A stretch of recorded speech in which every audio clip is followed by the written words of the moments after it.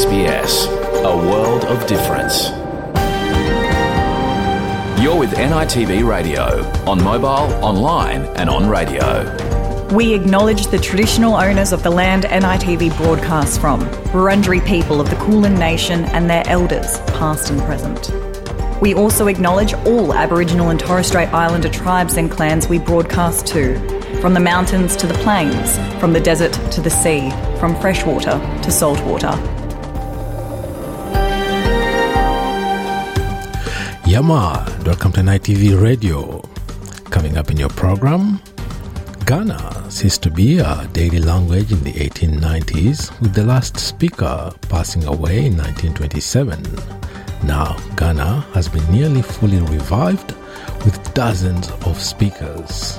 In the program today, we have a conversation with two academics from the University of South Australia working on the revival of Ghana language.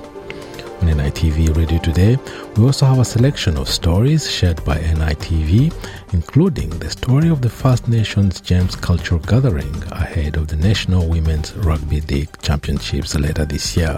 This week, not this year. It's just in a few days.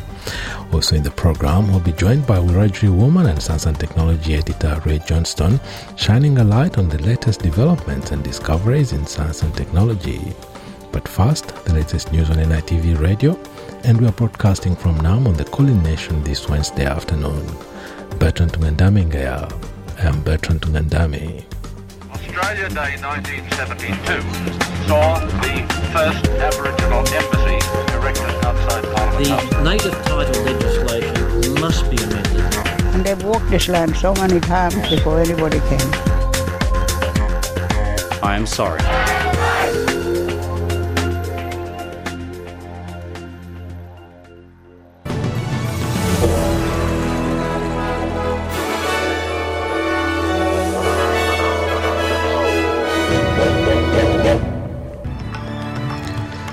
This bulletin, traditional owners, researchers and policymakers discuss the urgent need to improve Indigenous water access and control.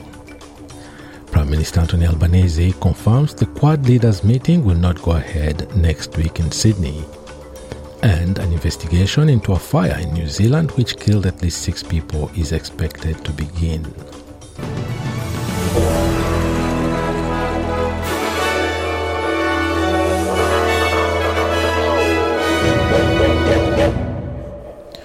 Traditional owners are meeting researchers and policymakers in Canberra to discuss the urgent need to improve Indigenous people's access and control over water in Australia. It follows an announcement by the federal government last month that new funding would be put forward to address disparity in water ownership. Professor Peter Yu is a Yauru man from Broome with over 40 years' experience in Indigenous development. He says steps are being made in the right direction, but there's still work to be done to ensure lasting change. We need to consolidate the relationship with the government in terms of their current intent to make sure that there is the actual impact coming out of what those commitments will be. So there's still a fair bit of water to go under the bridge in terms of negotiating what that policy framework might look like. So I think this is a really good start. Police have evicted First Nations protesters occupying land designated for development at a former Aboriginal reserve near Brisbane. Temporary homes were bulldozed at the Deebing Creek site in the early morning, sparking scuffles between protesters and security guards. Developer A.V. Jennings bought the land 7 years ago with plans to build a multi-million-dollar housing development and ordered the operation to remove protesters. The developer says it has all the necessary approvals to do so, including the support of some traditional owners. But protesters claim the land is a massacre site and should be preserved. One of the protesters, Jody Williams, says they were not shown any documents to prove the legality of the eviction when police moved into the area. We were given no legal documents, and we were told that they were here on behalf of A.V. Jennings. So I still haven't seen any form of legal document to have us removed. The South Australian government will lead an inquiry into the authenticity of Aboriginal art following allegations non-Indigenous art workers have interfered with works by Indigenous artists. In April, the Australian newspaper published allegations that non-Indigenous workers from APY Art Centre Collective had painted on works by Indigenous artists. The collective has strenuously denied the accusations, saying they are false and defamatory. The Federal and Northern Territory governments will also work on the review. South Australian Premier Peter Malinauskas says the terms of reference have yet to be worked out, but there will be a defined scope to the inquiry.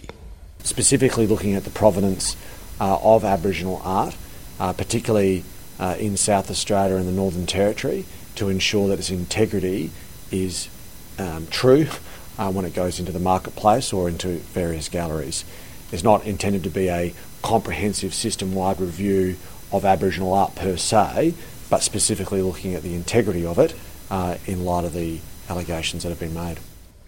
Prime Minister Anthony Albanese has confirmed the Quad leaders meeting will not go ahead in Sydney next week. It comes after President Biden cancelled his upcoming visits to Papua New Guinea and Australia due to the ongoing debt ceiling negotiations in Washington. The leaders of Australia, the US, Japan and India were scheduled to meet in Sydney on May 24 for the Quad meeting, with Mr. Biden also due to address federal parliament the day before. Mr. Albanese says he's looking forward to seeing the president soon. We, though, will be having that discussion between Quad leaders in Japan. I thank Prime Minister Kishida for his invitation for me to attend the G7, and it is appropriate that we talk. The Quad is an important body, and we want to make sure that it occurs at leadership level, and we'll be having that discussion over the weekend. Federal Industry Minister Ed Husic says the gold-plated multinational megaphone of the gas industry won't make the federal government ease off on accelerating renewable energy investments. Mr. Husic says there is clearly a role for gas in the energy transition, with many industries still relying on fossil fuels. He says new supply from Narrabri in New South Wales and the Beetaloo gas field southeast of Darwin will meet domestic needs while renewable energy generation gets built. I know that that's not everyone's cup of tea, but I imagine that in the interim, those fields will meet domestic needs. We will get there, factoring in all these things, and we are determined to make sure we send the strongest possible signal to industry that we need to work together to make that happen. Fire and Emergency New Zealand fans say they'll soon secure the burnt-out Loafers Lodge for police to begin their investigation into the deadly hostel fire. The 92-room Wellington accommodation facility caught fire in the early hours of Tuesday, prompting a frenzied evacuation. At least 6 people were killed in the blaze. Since the fire was doused 6 hours after it began, fence technical teams have been working to secure the building, spokesman Bruce Stubb tells TV New Zealand. What we were doing last night was ensuring that the scene is secure. We did some structural work to ensure that when we hand over to police later this morning, we can support them and our own fire investigation team to do the next stage, which is that further in-depth investigation. Ukraine's Air Force says Russia's massive missile attack on Kiev overnight has likely depleted Russia's arsenal of advanced weaponry, given that many state-of-the-art Russian missiles were shot down. Ukrainian Air Force spokesman Yuri Ihnat says the attack has been characterized by the use of a large number of Kinzhal aeroballistic missiles, of which he said Russia did not have many. Mr. Ihnat says the missile barrage on the Ukrainian capital was symbolic as well as strategic. It is clear that the capital has always been and is such a priority target for the enemy because there are essential state objects and important infrastructure objects, and there's a certain symbolism in this. It's clear that the enemy wants to strike at the very heart of the country and thus keep the entire Ukrainian nation in tension. Therefore, today, it was possible to repulse another air attack. The peculiarity of this attack was the use of the Kh-47M2 Kinzhal missiles, which were used in large numbers, and definitely all of them were shot down. Asked about Russian claims a US-made Patriot air defense system was destroyed in the attack, he declined to comment. Meanwhile, South African President Cyril Ramaphosa says Russian President Vladimir Putin and Ukraine's Volodymyr Zelensky have agreed to meet a group of African leaders to discuss a potential peace plan. Details of the plan have not been released, but Ukraine's stated position for any peace deal is that all Russian troops must withdraw from its territory. The peace plan is backed by African leaders of Senegal, Uganda, Egypt, the Republic of the Congo, and Zambia. Mr. Ramaphosa says the success of these meetings depends on how both leaders approach the discussions. My discussions with the two leaders demonstrated that they are both ready to receive the African leaders and to have a discussion on how this conflict can be brought to an end. Whether that will succeed or not is going to depend on the discussions that will be held. The Salvation Army says the cost of living crisis is pushing more Australians into extreme poverty. The charity says in the past 12 months, 93% of those seeking their services are struggling to afford the basic necessities, with many living on less than $6 a day after the cost of housing, food and health needs. More than 1,700 Australians were surveyed in the research released as the charity launches its annual fundraiser, the Red Shield Appeal. The goal this year is to raise $37 million to keep 2,000 Salvation Army services running. Major David Collinson says in 20 years with the Salvation Army, he has never seen the level of need so great. But we're seeing some middle-class people that are turning up at our centres who used to give us money, so it's the first time they've had to ask for us for help, but some of them have been donors for 20, 30 years, and then they're saying, this is as tough as it's been for us with interest rate rises, etc. And now I need some help from the Salvos. What can you do to help us? And to sport, in golf, the Australian PGA is confident its tournament can coexist in Queensland alongside live golf after the state government revealed expansion discussions with Greg Norman are underway. The $2 million Australian PGA Championship has been locked in for Brisbane's Royal Queensland from November 23rd to 26th. Queensland's Tourism and Sports Minister Starling Hinchliffe says he has been talking to Norman about the inclusion of the state in the live golf tournament. PGA Australia Chairman Roger Davis says live golf's larger pool of funds means that if Queensland is added to the circuit, then both tournaments will have to learn to coexist. And now having a look at the weather around the country. Broome, sunny 31, Perth, sunny 26, Adelaide, partly cloudy 16, Melbourne, partly cloudy as well, 15 degrees, Hobart, partly cloudy 13, Albury-Wodonga, mostly sunny 15, Canberra, similar conditions 14, Wollongong, possible storm and showers 17 degrees, Sydney, showers 18, Newcastle, showers 19, Brisbane, mostly sunny 23, Townsville, partly cloudy 27, Cairns, partly cloudy as well at a top of 29, Alice Springs, sunny day 21 degrees, Darwin, mostly sunny 33, and at Torres Strait Islands, a cloudy day ahead and a top of 29 degrees. And that is NITV Radio News.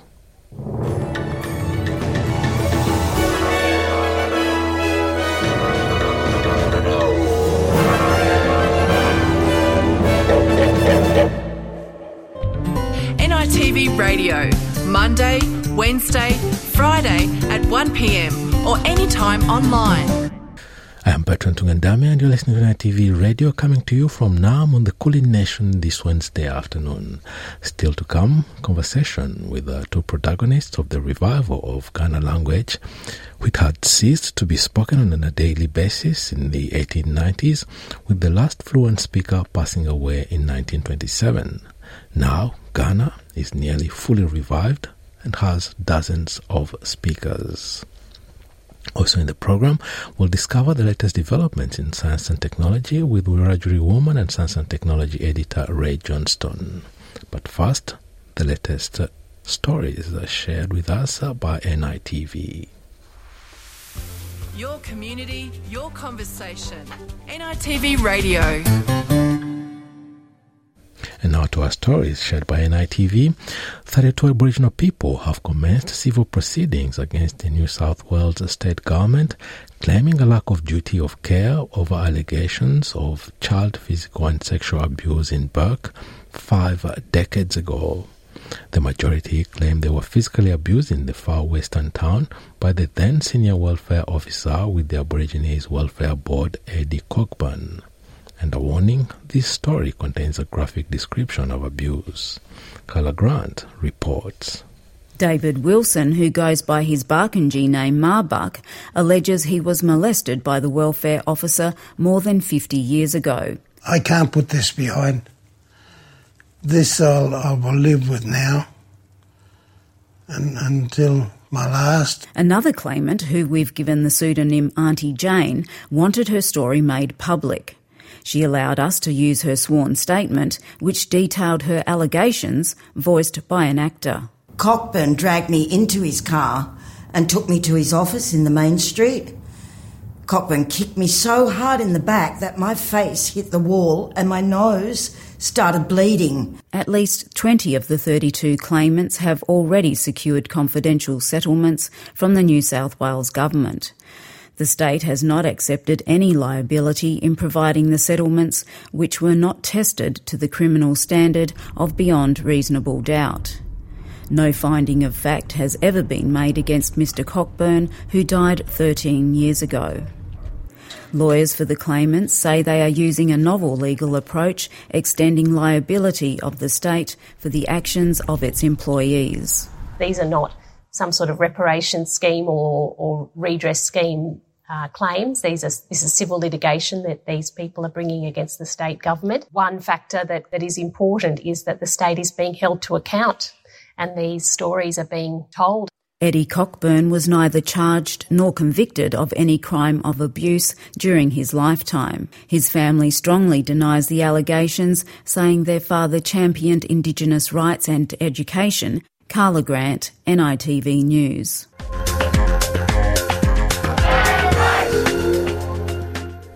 Now the full story of the abuse in Burke was aired on Living Black on Monday night.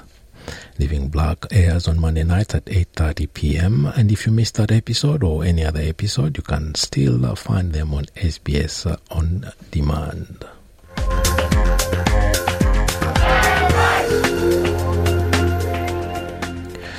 The West Australian government has been urged to offer a reward for fresh information about the murder of Stacey Thorne in 2007. The Noongar woman's death resulted in a wrongful imprisonment, a retrieve and a retrial, and evidence that the man convicted of the crime had been framed by police. Kieran Cox has more. It's been 16 years since Stacey Thorne's body was found outside her neighbour's lawn. She'd been stabbed more than 24 times. Today her family are calling for another investigation. We're still in limbo. We don't know what's going to happen. We want to know what happened to our sister that night. Someone knows what happened to her, and we want answers. Ms Thorne's occasional lover, Scott Ostick, was arrested and charged with her murder. Police alleged he wanted her dead because she was pregnant with a child he didn't want. Ostick always maintained his innocence but was tried and sentenced to 25 years jail, serving 12 years before he was released. A retrial found plausible evidence that he was framed, including that evidence had been planted at the scene. We don't believe that her voice has been heard. We don't believe that her story had been heard during that course. It was all in regards to other evidence, other findings or alleged findings. Now a petition to be tabled in State Parliament calls for a range of new tactics to crack the 16-year-old murder mystery, with accusations of police corruption. The petition also calls for a coronial inquest to be considered and for 2 Corruption and Crime Commission reports into the police investigation to be made public, as well as a reward for information. Just come forward. After all these years, it'll be a big help to us. It'll be a big help for Stacey and her baby to rest in peace, and hopefully that we will have that final healing within our family. While the case is complex, for the Thorne family, Stacey's loss is a source of ongoing grief, something that won't be resolved until all of the questions have been answered. Karen Cox, NITV News.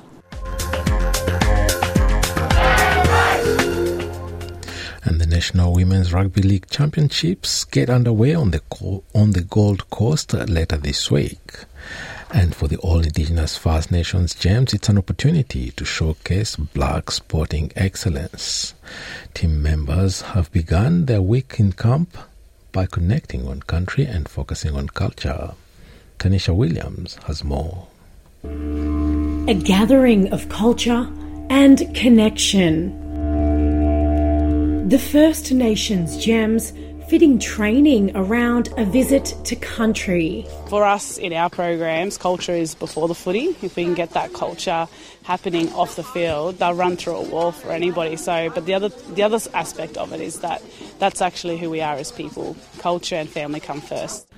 Gathering on Yugambeh country, the squad of 40 players and staff spent the afternoon learning how to make a traditional Aboriginal instrument. These are my soon-to-be clapsticks. So I was drawn to these pieces of wood. I just like the patterns in it and the colours, so yeah. Putting their spirit into a special keepsake that will remind them of this moment along their football journey. When we have all our women actually connecting, look out, that's a force to be reckoned with, right? At the Women's Rugby League National Championships last year, the Gems won 3 and drew 1 out of 6 matches. This week, 20 of the women in this squad will run out for the First Nations team, while others will represent their respective states. I cannot wait to get out on that field because it's just like we have so much to show and we have so much like passion for the game and like our culture is just strong. So I can't wait to get out there, and I know these girls can't wait.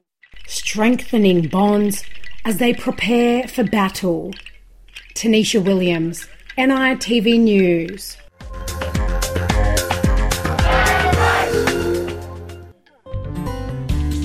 Join the conversation on radio, online and mobile. You're with NITV Radio. Now it's time to explore the latest developments and discoveries in science and technology with the Wiradjuri woman and science and technology editor Ray Johnston. Welcome to NITV Radio again, Ray. Thank you so much for having me back. Really looking forward to telling you all about the latest in science and technology news for this week. Now, our first story of the week is about archaeologists who've been able to map hidden Northern Territory landscapes where first Australians lived more than 60,000 years ago. Yeah, so this is from researchers at Flinders University. They've used some pretty cool tech to look both underground and also from above to look a little bit closer at the Red Lily Lagoon area in West Arnhem Land. Now, they used a method that's called electric resistivity tomography, which is just a fancy way of saying that they can map really large areas of land quickly and cheaply to better understand their ancient history. And the best part about this technology is that they can locate new archaeological sites without disturbing the area there too much. And from this most recent research, they've found some really interesting stuff about how this place was affected when the sea levels rose about 8,000 years ago. Because it turns out that the ocean reached this area, which is now inland, and this fact has big implications for understanding the oldest archaeological site on the continent, and also for understanding the rock art in the area, because basically the science looked at the sediments that were buried under the floodplains. And they were able to see there how the mangroves grew and how they supported the animals and the marine life in the region, which in turn, of course, influenced the rock art in that area. And they've even discovered that the timing of the rock art, it coincides with changes in the environment, like when freshwater habitats started appearing. And it shows that the art ended up having subjects like fish and crocs and birds from those times. So the researchers, they reckon that this changes our understanding of early human occupation in the continent. And this research is obviously a big deal for traditional owners in that area as well. They were co-authors on this study, and they say that it's really important for people to know what was happening there thousands and thousands of years ago. So exciting stuff. Yeah, there's also another development worth mentioning this week, shining a light on dark web and wildlife trade. Yeah, so there is a lot of wildlife being sold on the internet. This is something that not a lot of people are really aware of. And there was a study done by researchers at the University of Adelaide, and they looked at e-commerce marketplaces, private forums, and messaging apps that are the most popular ways to buy and sell live animals, plants, fungi, like mushrooms, and also their parts and products online. But the researchers, they also checked if wildlife was being traded on the dark web. The dark web is pretty much known as where all the dodgy stuff happens, because it's much harder to track what's going on there. And they found, even in the short period of time they were researching, they found 153 different species being traded there. Most of the ads they found were for plants and fungi, which were mostly advertised for their use as drugs or medicine. Even animals there were being traded for use as drugs, including the Colorado river toad, which is known for releasing a toxin from its skin that can make you see some pretty crazy stuff, I think it's safe to say. It's a hallucinogen, the skin's toxin there. Now, for now, most of the wildlife is being traded on regular online marketplaces and private forums. So law enforcement, they can focus on those areas. But if things change in the future, we might start to see more wildlife being sold on the dark web, where it is harder to track, harder to find who is selling it, where it's all coming from, and it's harder to stop. And Australia is actually part of a group of countries that agreed not to trade endangered species. It's called the Convention on International Trade in Endangered Species of Wild Fauna and Flora. That's the name of the group. And the researchers of this study in particular, they say that this country needs to be doing more to collect data and information on the internet trade of wildlife, and to be doing more reporting on any illegal trading that they do come across to help really stamp this out. Yeah, and this one is one that I like very much, because tourism and tourists are usually viewed in a very negative way, especially when it comes to environmental degradation. But it appears that citizen science projects give tourists a chance to give back to nature. Yeah, this is lovely. So citizen science projects, they're becoming really popular around the world because people are really keen to conserve our natural environment and also to enjoy the great outdoors at the same time. So citizen science projects, they mean that everyday folks can volunteer their time, use things like their mobile phones and web-based data collection to help with vital conservation and ecology efforts. So researchers from Flinders University, They are leading a federally funded Passport to Recovery citizen science project. It's on Kangaroo Island, and they're using some really innovative approaches to expand their project both this year and in the year 2024. And they say that tourists and the tourism industry's participation in citizen science is growing, and it's producing some really impactful data on threatened or endangered wildlife in parks and in remote locations, and even about marine environments from recreational scuba divers. They're seeing an increasing effort to use tourists in citizen science projects to support environmental management or conservation goals. And there's potential for citizen science tourism to foster even broader awareness of environmental issues, including regenerative tourism experiences for domestic and international tourists. So the benefits of inviting the public to take part, there's the personal growth of the citizens who take part. We get enhanced scientific knowledge and cost savings as well from more participation. And there's the development of that social capital, that feeling that you are part of the community and you're doing something well. So, let's get the tourists involved as well as the locals and help get on board with some more citizen science projects. And now this one, flood-threatened communities are strengthened by their collective insights. Can you tell us how this happens and how is that? So the devastating floods in New South Wales and Queensland in 2022, they've given us some really valuable insights into how to prepare for and respond to disasters in the future. There were researchers from the Natural Hazards Research Australia team. They teamed up with Macquarie University, the University of Southern Queensland, and the Queensland University of Technology. So all local unis and research organisations in those areas that were also affected by floods.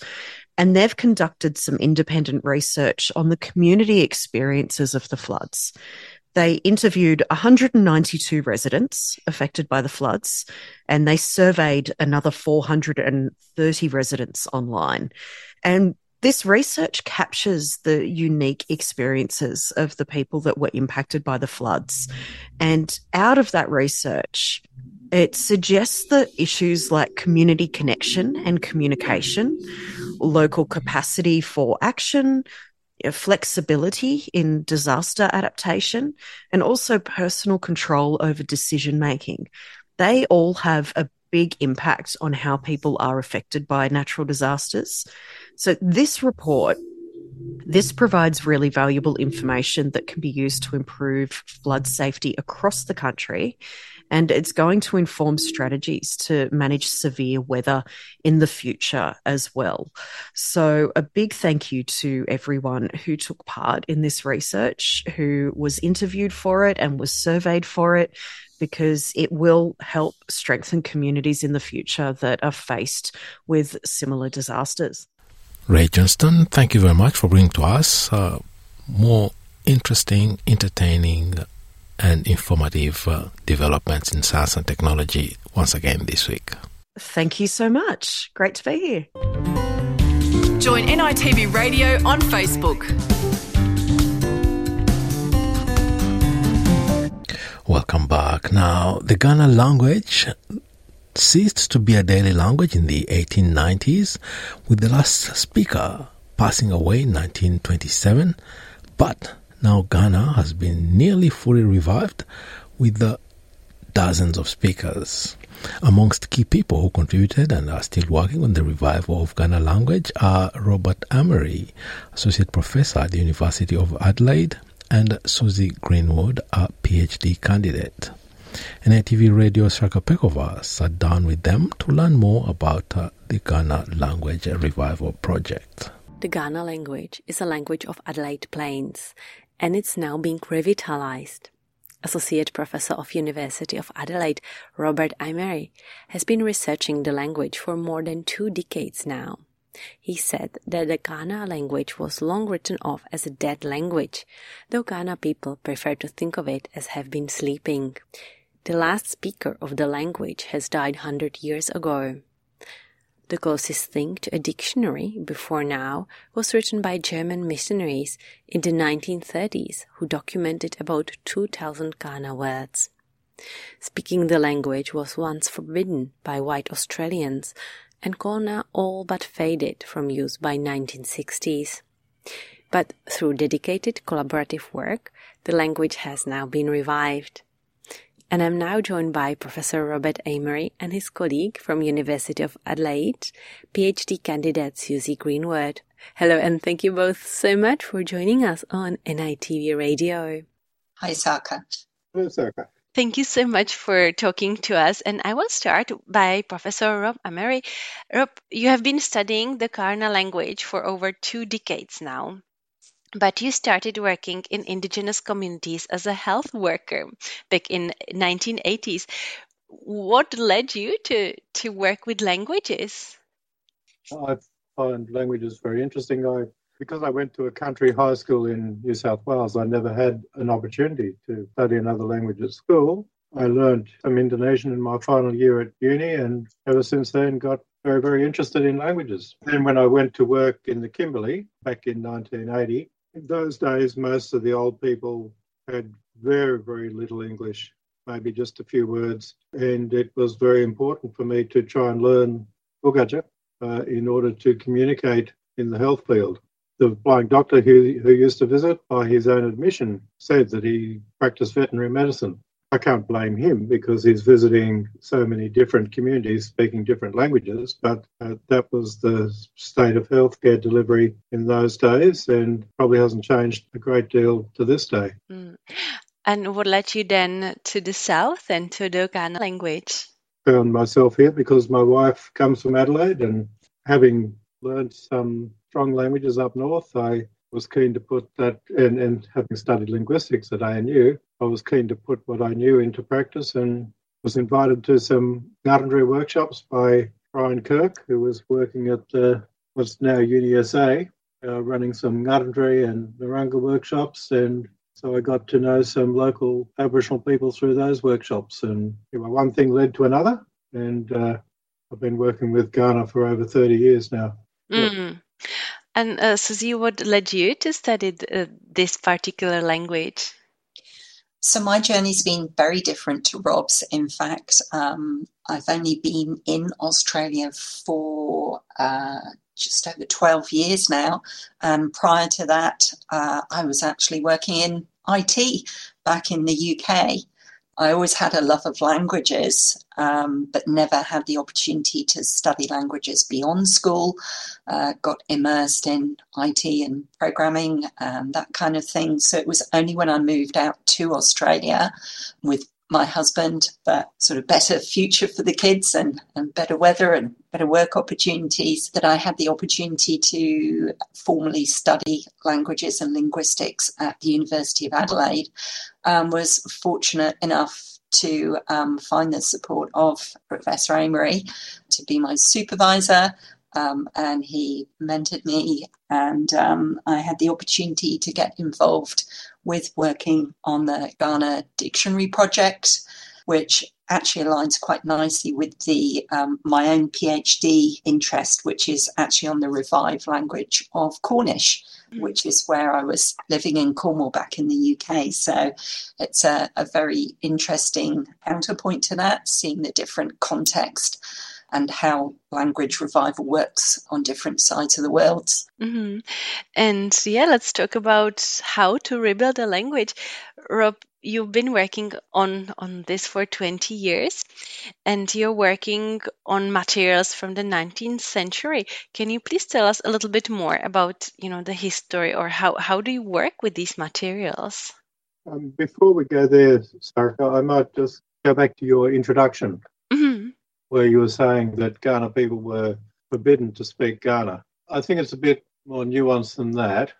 Missionary Tokaman was forbidden to continue preaching in Kaurna, and certainly the Pildawadley school, which had been taught by Sherman and by Closer, supported by Tokaman, taught in the Kaurna language, was closed by Governor Gray, and those children relocated to the native school establishment on Kintore Avenue, which was strictly English only, dormitories. The policy was to deliberately separate the children from their elders, from their parents. It's not quite as simple as saying the Ghana people were forbidden to speak their language.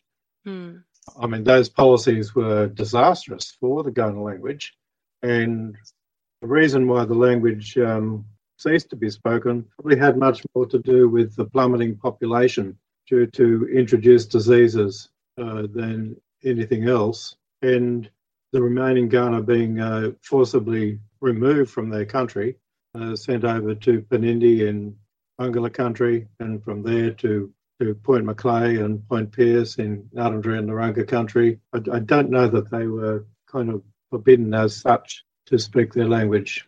But yeah, certainly was really hard for them. Oh, absolutely. And so how many materials, how much do we know about the language? Well, there's about 20 primary sources, people who collected words, and in the case of the German missionaries, Teichmann and Sherman, a lot of phrases and sentences and some very short texts. Altogether, we got 3,500 words probably from those primary sources. The German missionaries were the only ones to record a grammar. But some others, like William Wyatt, recorded quite a few terms for plants and insects in particular, which the German missionaries missed. There was a surveyor's assistant, who took particular note of a number of place names, and being a surveyor's assistant, he gave the section numbers, so we have a very precise location for those. Cawthorne had a very strong interest in Ghana artefacts, so a number of artefact terms which no one else recorded have been recorded by Cawthorne. Different people had their own kind of interests and specialties, but the vast majority of what we know was recorded by those German missionaries. And as I said before, they were the only ones to record a Ghana grammar. But without the information that they recorded, we really couldn't do very much with the Ghana language. And so how do you work now? Well, we've produced a range of pretty good resources, a comprehensive learner's guide, the dictionary, which is quite comprehensive in terms of drawing on the source material that we had, and the Ghana alphabet book. We've got a lot of online resources now, some games, pack of cards, which Susie's son has turned into a online game of solitaire on the web, as well as a Ghana version of Wordle, which we call Warriddle, a Pildawadley puppet show with a number of puppets, Pilda the possum, who speaks both Ghana and English, and Puraka, magpie, and Rungana, the kookaburra, and Kula, the koala, who tries to speak Ghana and makes lots of mistakes. And we use that humour generated to kind of make the language memorable. And that was Robert Amory, Associate Professor at the University of Adelaide, who has been researching the Ghana language for more than 2 decades, and his colleague, University of Adelaide PhD candidate Susie Greenwood, talking to NITV Radio's Sharka Pekova. Visit sbs.com.au/NITV Radio. Now, as we edge towards the end of today's program, I'd like to invite you to follow us on social media platforms, especially on Facebook. I also like to invite you to check our website, sbs.com.au/NITV Radio. We constantly update this website with new material, some of which never makes it to the airwaves. That's all from NITV Radio this Wednesday afternoon. Bertrand Tungandame here. I am Bertrand Tungandame, thanking you for staying with us and wishing you a beautiful afternoon. Till next time, bye for now. Yalu.